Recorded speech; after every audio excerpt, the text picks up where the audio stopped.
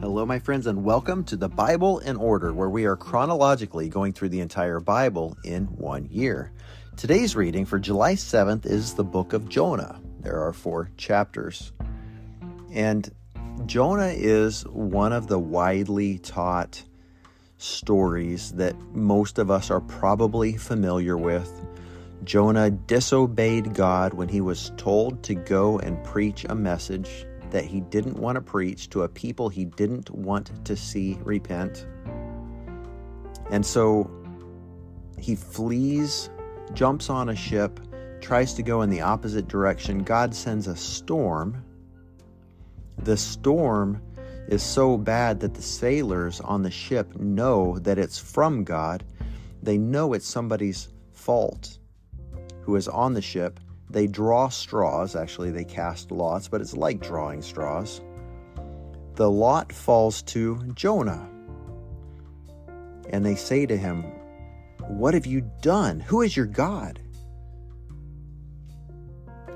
"I serve Yahweh, the God who created the heavens and the seas and the land. I've been running from him. What must we do to spare our lives?" these men say. Jonah says, "Throw me overboard."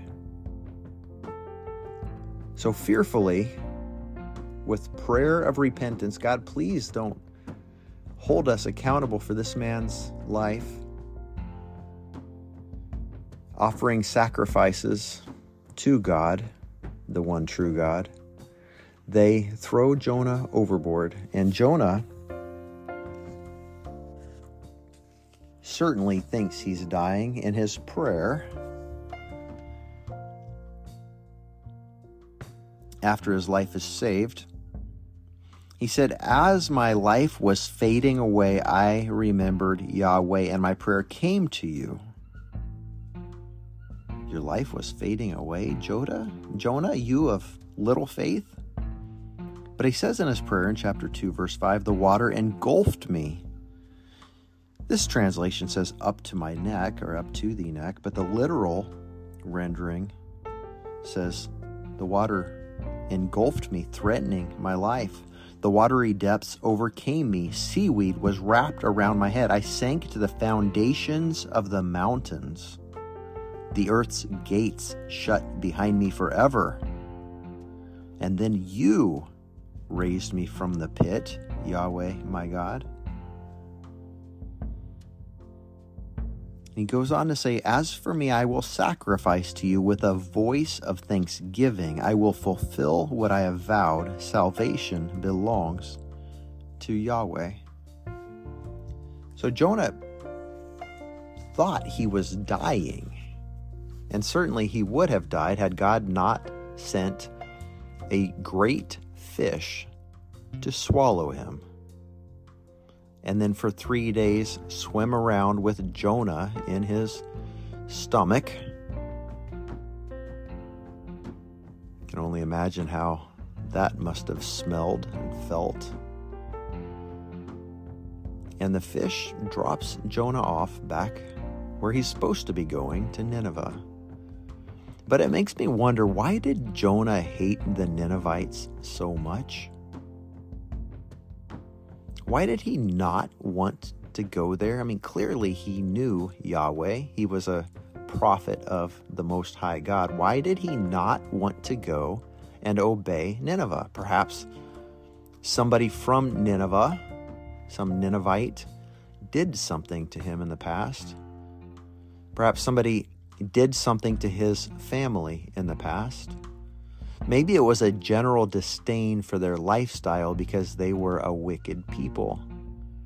They worshipped the goddess of Ishtar, or at least one of her representations from ancient times. You know, they would pray to this goddess of love, sex, sensuality, who was also a goddess of war. They would pray to her and they would call her Lord. Of course, not Yahweh, but the actual word Lord, which means master. And I wonder if Jonah, as a righteous person, was fed up with the culture of people who prayed to this false god, this man-made deity, this demon of sex and sensuality and war. Wonder how those people lived on a daily basis, what their habits were like, what their relationships were like. Maybe Jonah just looked on them with disdain because he viewed himself as righteous and they were wicked. Maybe he was jealous because they got to fulfill the lusts of their flesh, and he knew that it was wrong, but he was jealous. Of course, I don't know. It's purely conjecture on my part. Could have been any of these things or none of these things. Might have just been that he was tired. Maybe he was tired of preaching a gospel that was unpopular. Maybe Jonah was like some of us who have tried and tried and tried and tried to follow God, and he's met again and again and again by failure. God, why are you having me preach to these people who won't listen? Why did you send me here? Nobody cares. Regardless, at the end of the day, Jonah was obedient, and he went with a message that essentially said, in 40 days, this city will be no more. That's it. And for 3 days, he walked across the city proclaiming that, essentially, you guys are all going to die. You have 40 days. He really didn't even tell them to repent. But they did. Even the king put on sackcloth and mourned and declared a fast and said, even the animals, no living thing in the city of Nineveh will eat or drink. We will fast and mourn over our sin before a holy God. And it seems like such a harsh message. God's saying, you're all going to die. You will all die.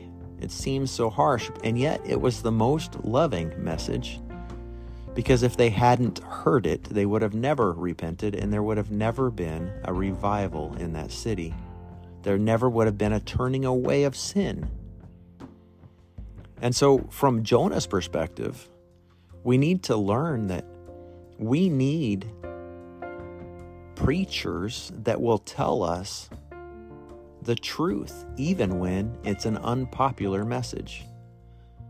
In today's cancel culture, people will block and remove and call for the ousting and the firing and the censor of people who speak the truth that is unpopular. It should not be this way, friends. We need the truth. And so beware of the preachers who only ever say positive and encouraging things about how God wants to love you and bless you and prosper you and give you everything that you want, who never call you to repentance. Because the true gospel includes both. God accepts us for who we are. He loves us. He made us the way we are. And when we enter into relationship with Him, we bring nothing to the table except for humility and hunger, which are the currencies of heaven. God takes us and accepts us as we are, but He does not let us stay as we were. He conforms us into His image. He makes us holy, and it only happens through humility and hunger, by accepting the truth on His terms, not ours. God bless you, my friends. We'll see you tomorrow. And if you haven't checked out our Facebook group, check us out, The Bible in Order, on Facebook. Join the community. Put out your prayer requests. Pray for others. We answer questions. It's a great place. We'd love to see you there.